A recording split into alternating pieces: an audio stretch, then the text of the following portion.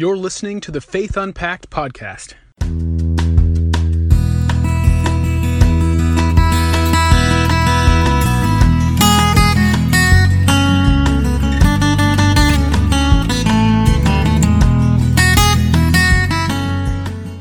Welcome back to the Faith Unpacked podcast with Jason and Jamie. This is episode 194, and today Jason and I are going to pick up where we left off back in episode 191, talking about the topic of forgiveness. And we spent some time on what is forgiveness, why is it important, what does it look like, and we really want to double down on that a little further and just look at the bigger picture. What is forgiveness? How do we theologically understand it? And what is the significance of it? Because, Jason, we would agree that there is an incredible gospel application, or let me say that a different way. There is an incredible gospel impact that forgiveness certainly plays and has an effect on, those around us. It is to say that I think it's I think you could absolutely say that to fail to forgive would be to absolutely rob any gospel witness in your life. And I think that's a true statement. If we failed to forgive, it would literally rob any gospel impact that our life could have on others. Why? Because it's very contra-gospel, right? It's very opposite the truth that we believe and hold true. And so we want to look at that, and we want to look at some practical steps and tools. How do we practically go about forgiving? We recognize that saying words is easy, but having a heart, mind, and attitude that is in line with those words is much more difficult. And I totally get it. We're not here in either episode 191, which, by the way, if you haven't listened to it, go back, listen to that, because certainly we're just building off of that as well. But we're not here to say that, forgiveness is always easy. I think there's a real recognition. Anybody who's lived probably longer than maybe 10 years has encountered a situation where forgiveness becomes difficult. In some cases, it's subtle. In some cases, it's very obvious. In some cases, it's very much warranted, the struggle that is, because of what's been done to us or done around us, or that we've been forced to participate or be party to. And so it's easy, Jason, especially when you feel justified in your unforgiveness. Like, I've been legitimately wronged, and yet I have to face, the words of Jesus and the encouragement of Scripture as it relates to forgiveness. And I think it's fair to say we've certainly seen a lot of times where the desire to forgive is much farther behind the action or the understanding of what is the right thing to do. And so, Jason, where do we begin really to think about this through a holistic biblical lens? Well, I think you're absolutely right that this is central to the gospel. And, as Christians, to be a Christian means that we have been forgiven in the most radical way possible, that all our sins have been paid for by Christ, that he absorbed the wrath of God in our place so that we can be forgiven entirely. And so this is part of our identity, that we have been forgiven in this way. And so that means, just like we see in the parable of the unforgiving servant, if we really understand the grace we've received and the forgiveness we've received, then we must forgive. That's got to be part of our DNA, part of our understanding of who we are, that we are those who forgive even the most heinous wrongs you can imagine. Because whatever we must forgive, God has forgiven so much more in us. And, I think that's the first step, is that humility that comes with forgiveness, is recognizing we ourselves are sinners, we have wronged others, and not only have we needed God's forgiveness, but we've needed forgiveness from others. We have all wronged one another. And then also with that, the recognition that God has poured out his grace and lavished his forgiveness and love on us, because that gives us the fortitude to be able to forgive those who wrong us and be able to say, look, this is how amazing it is to be forgiven. This experience of being accepted in Christ is just so tremendous that now I want to forgive others. And we'll talk about how that can look in practice in a bit. But one of the things I wanted to do also, Jamie, was talk a little bit about the we'll call them the bad replacements for forgiveness. Like when people talk about forgiveness, sometimes what they're actually talking about is not forgiveness, even though they use the word forgiveness. But one example would be excusing the wrong done by others. This is one where, we will often do this very casually, where someone will wrong us and we'll, even be approached by that person maybe, or, they'll say, I wanted to apologize for what I did. And what we typically want to say is, oh, there's nothing to be forgiven. It's no big deal. Water under the bridge. Don't worry about it. But what we're actually doing is we're robbing that opportunity right there to express true forgiveness, but also to call out something as being wrong, right? And this is something that is an important component of forgiveness is you're not excusing sin when you forgive someone. In fact, C.S. Lewis has this great passage in his book, The Weight of Glory, and he talks about, there's an essay, I think it's called On Forgiveness, and he talks about how he realized that when he had been talking about forgiveness for the longest time, he had been actually thinking of being of excusing sin. And he writes this, but there's all the difference in the world between forgiving and excusing. Forgiveness says, yes, you have done this thing, but I accept your apology. I will never hold it against you, and everything between the two of us will be exactly as it was before. But excusing says, I see that you couldn't help it or didn't mean it. You weren't really to blame. So right there, when we are saying it's not a big deal, or we're saying you have no need for forgiveness, we're actually excusing it. We're not following through with what should happen in that moment.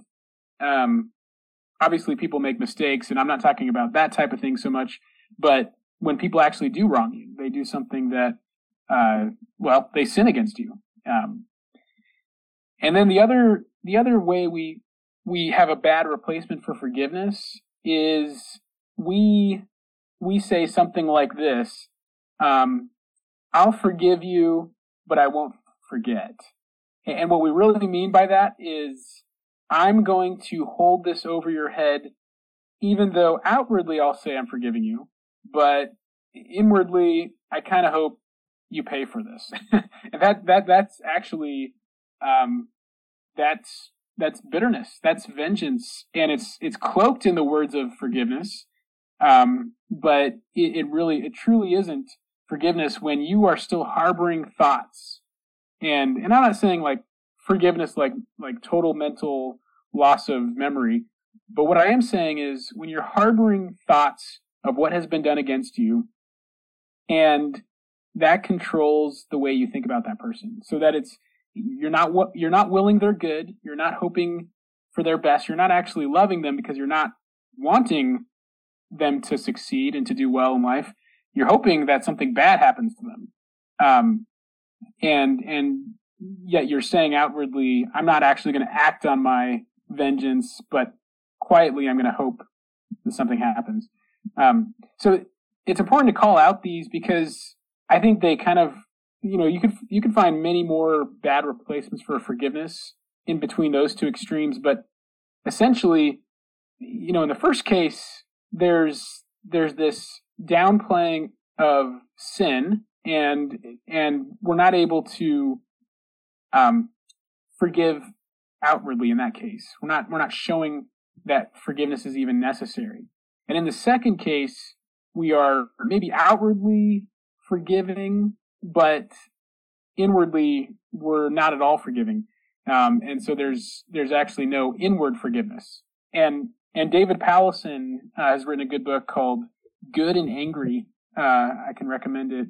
But I think he makes a helpful clarification or distinction between inward forgiveness and outward forgiveness. And inward forgiveness is about forgiving from the heart.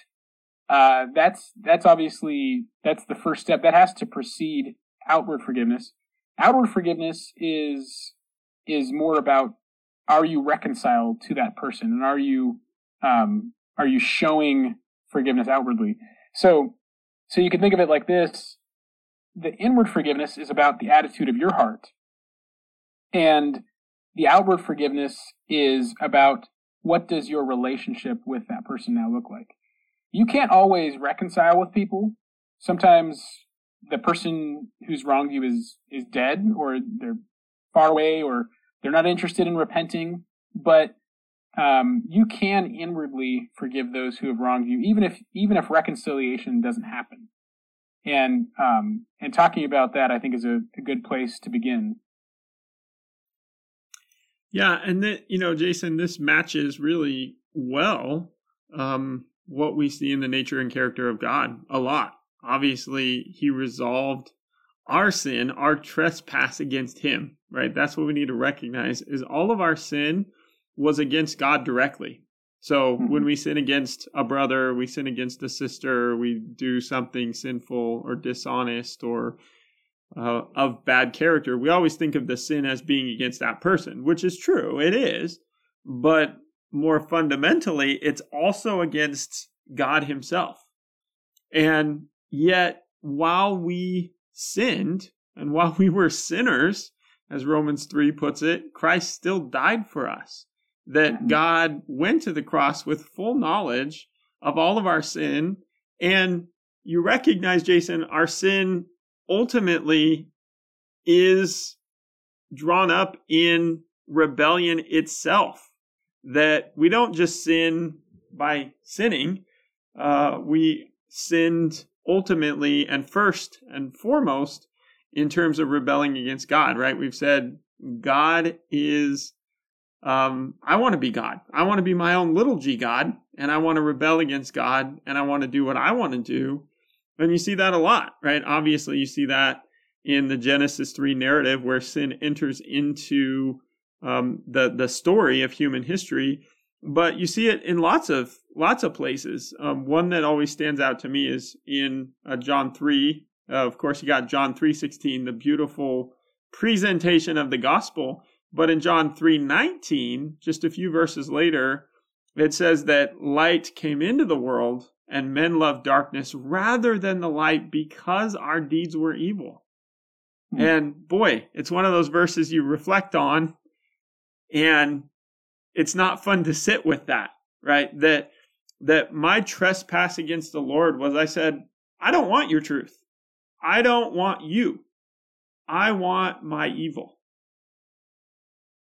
And yet, with full knowledge of that, Jesus went and died. That is the most profound picture of forgiveness there is, where literally we're saying, I don't want you. I don't want your forgiveness. I don't want reconciliation. I don't want any of it. And yet Jesus still goes to the cross and dies. That's profound. That is absolutely the opposite, Jason, of what we're talking about. The character and nature of God that says, I'm going to go to the cross even though you're literally spitting in my face to reconcile you, to bring forgiveness. Yeah. No, that's exactly right. I mean, the way to even begin to think about this, and the basis for all our forgiveness has got to be rooted in what Christ did for us. And honestly, that's really the problem with a lot of these secular views of forgiveness, because it's not just Christians that have advocated forgiveness. There have been, Buddhists, for example, who have said forgiveness is the path to peace. And there have been, just secular positions that have said, well, you want to forgive because that's how you'll find inner wholeness, and otherwise you're afflicting yourself if you don't forgive. And while that is true as far as it goes, and yes, you do have inner peace as you learn to forgive, the reality is that is a poor substitute for being motivated by love for God, who first loved us, knowing his love for us. That's how we can love others and how we can forgive others. Knowing his love for us and being motivated to forgive others because of that love. Because, when you think about it, if you're just forgiving others because, oh, well, it'll make me feel better in the long run, you're actually loving yourself in that form of forgiveness. That's kind of it's a way of saying, this is therapeutically going to be good for me if I forgive. Or if you're struggling to forgive, on the opposite end of the spectrum, when you just want to hold it over people, or you're saying, forgiveness leads to injustice. You're not willing to forgive because you want to see justice meted out.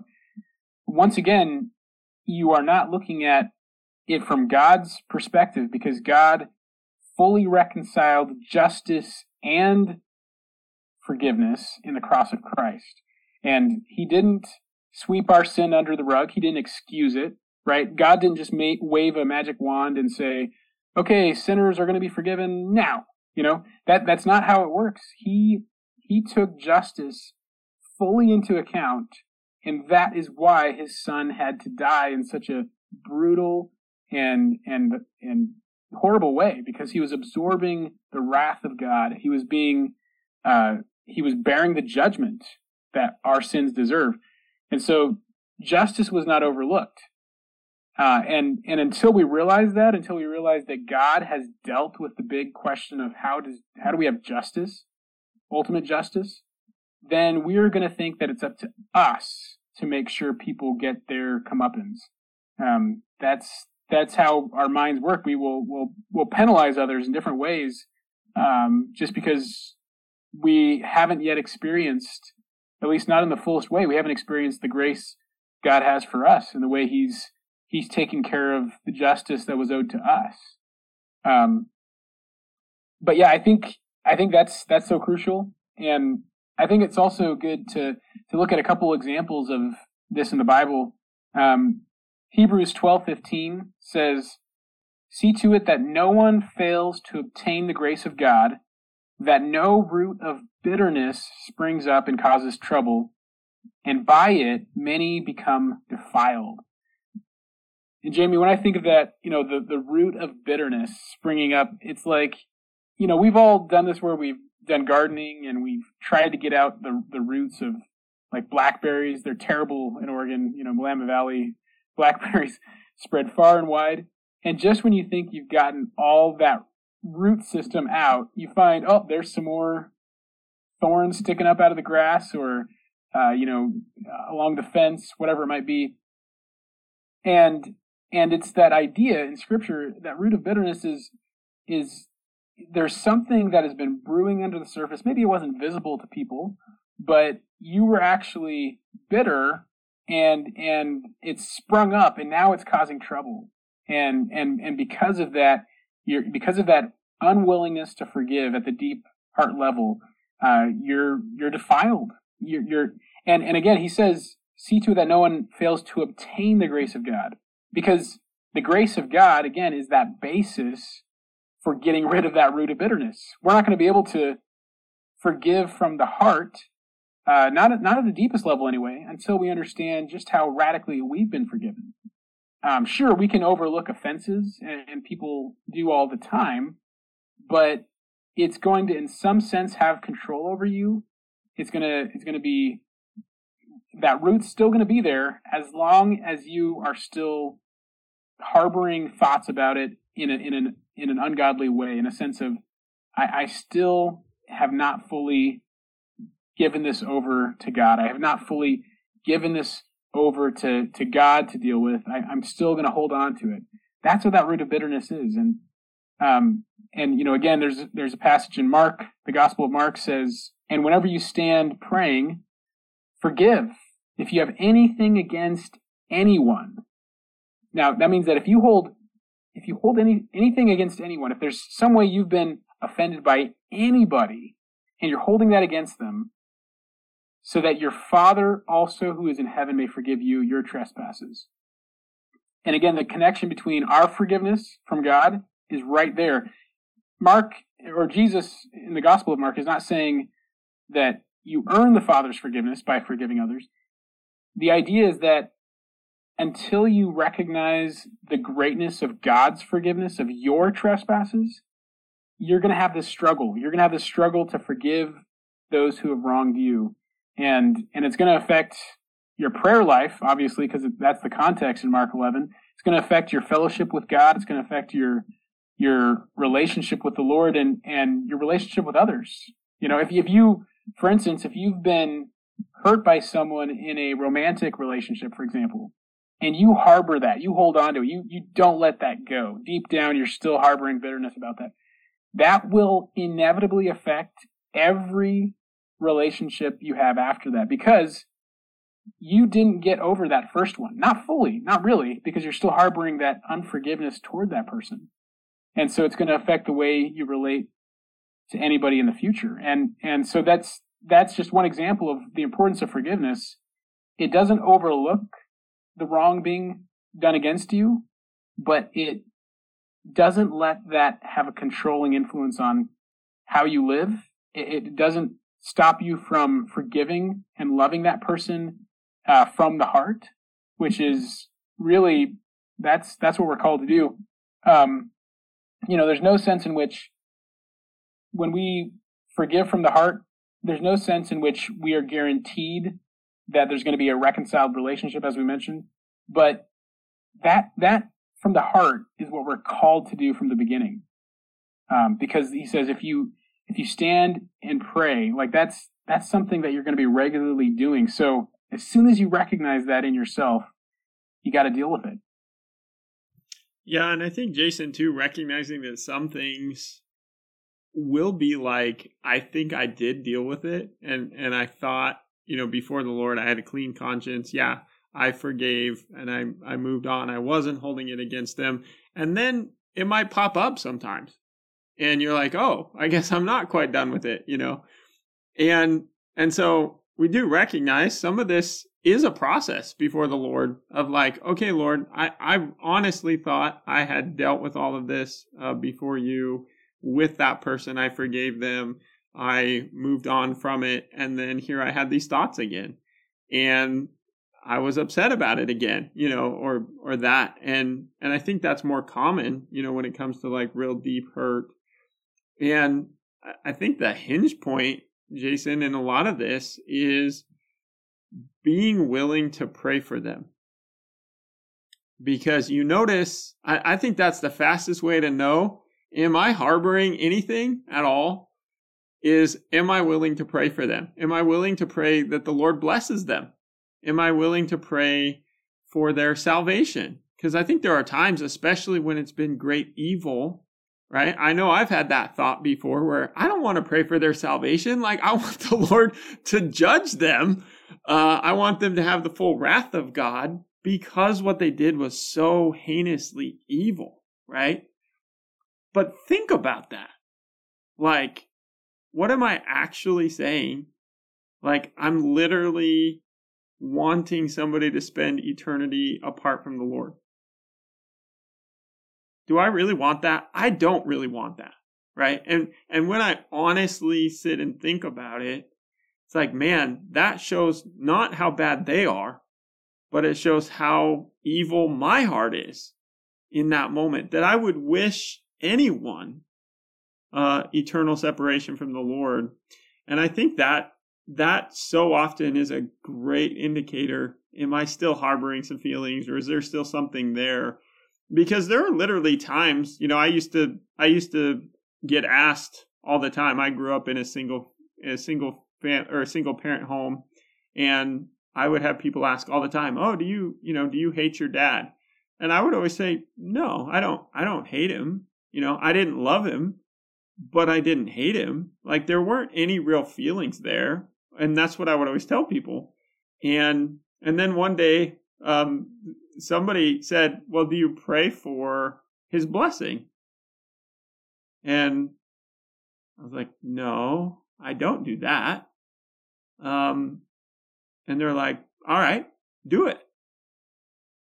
And I was like, "I don't want to." And you realize, like, that was the first time it literally, the thought had crossed my mind, like recognizing, like, wow, as much as I think my original statements were true, right? There really wasn't a lot of hate there. There wasn't love there. It was just more apathy of anything else. But there was some part of me that said, no, I don't want him to be blessed. And it took a while, if I'm being honest with you, it took a while of where the prayer was just simply, Lord, give me a heart that desires to pray for his blessing. Like that was the best I could do in the beginning.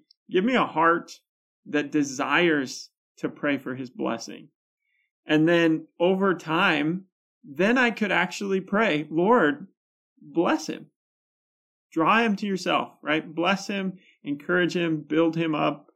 And then after a while, it was easy to pray, right? As your heart shifted and you realized, like, I've let go of whatever part of me did not want, that blessing to happen.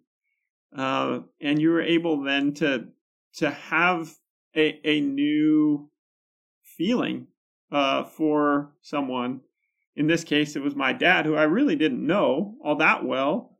And you were able to actually start recognizing, hey, here's a man who had a lot of brokenness in his life. And you actually had sympathy for him for the first time, which was a very big, paradigm, going from apathy, right? Like, I don't really know and I don't really care and I don't really feel anything, to I don't want to pray for their blessing, to recognizing them as a person made in the image of God and who was very broken.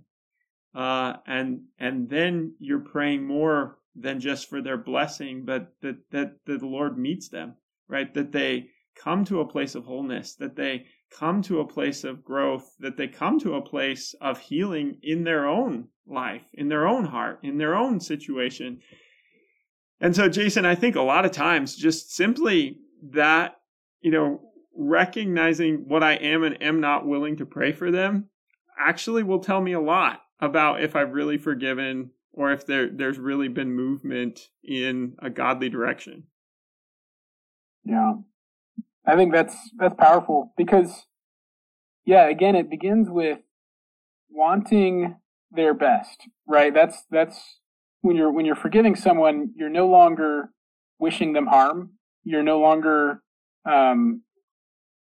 assuming that they have to earn forgiveness. Again, some people say it like this, that if they change their ways, then I'll forgive them.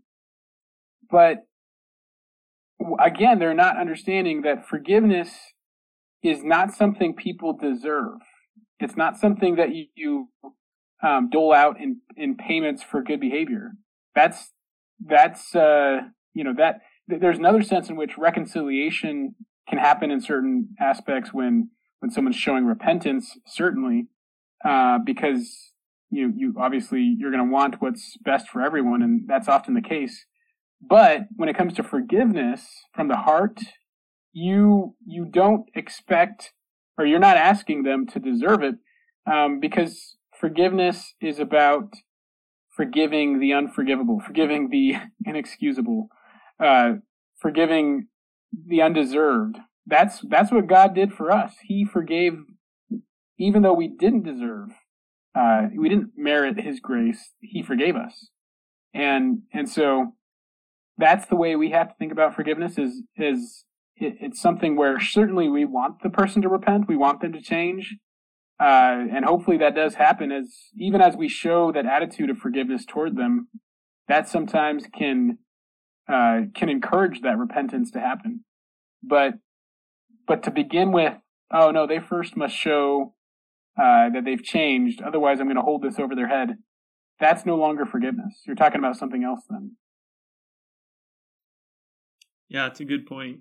And I think, too, in terms of another key to thinking through forgiveness is really recognizing the person, right? And seeing why they are like they are, right? You've heard the paradigm a lot, hurt people. That's a pretty common expression in our society today. It certainly has been glommed onto by psychologists and whatever, as they've really trying to explain away sin, right? And a sin nature, because we want to believe that man is inherently good and we're all good all the time. But I do think there is a lot of truth in that statement that brokenness begots brokenness. And when I recognize that, then it actually does move my heart and attitude towards somebody. Like, yes, they may have hurt me really badly. Absolutely. And that may be something I'm dealing with for days, weeks, or even years after the fact. But also recognize that they were hurt people too. That there were people in their life that messed them up pretty bad as well. And it doesn't make anything okay. It doesn't make sin less sinful. It doesn't make pain less painful. But it does give you a good sense of compassion, right? That I can see them as a human. And it also gives me more to pray for, right? Because I can pray for their healing and wholeness as well.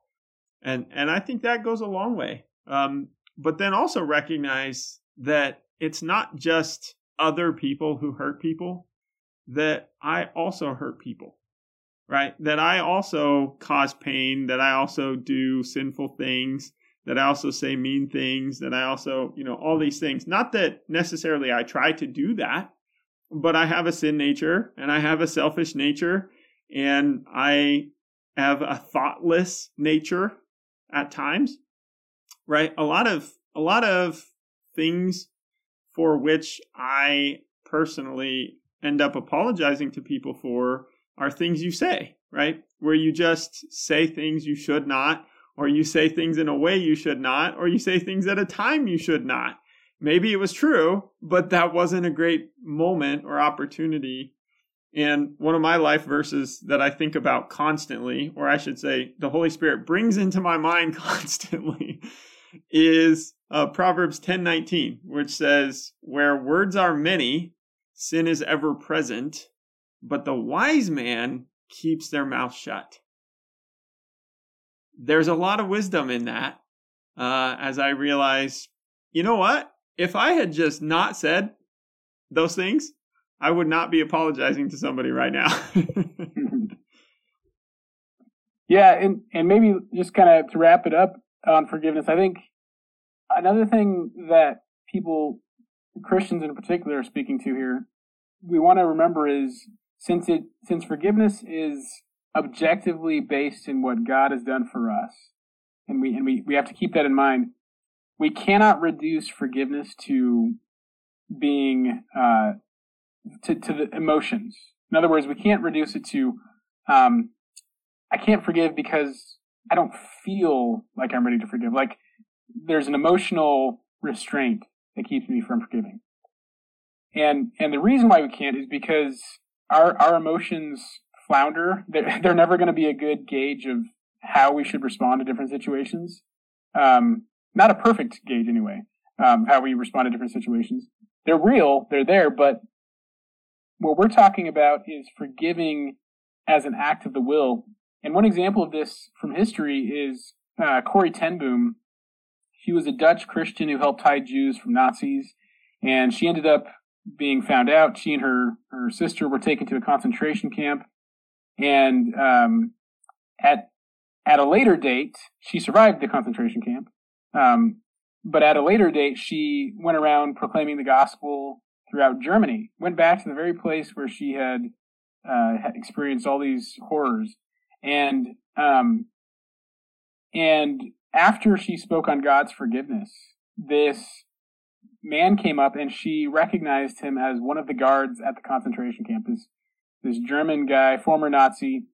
And he talks about how he had given his life to Christ and found forgiveness in Christ. And he said, what a great message, Fraulein, that there can be forgiveness even for someone like me. And he held out his hand for her to shake.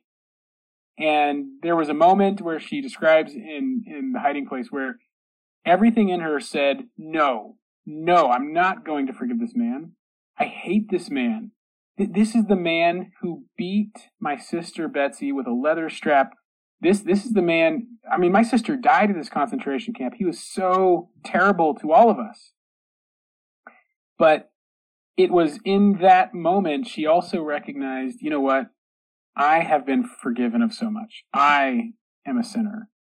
And she said, even though there wasn't anything emotionally that wanted to go through with it, she put out her hand and shook this man's hand who had horribly treated her and her sister.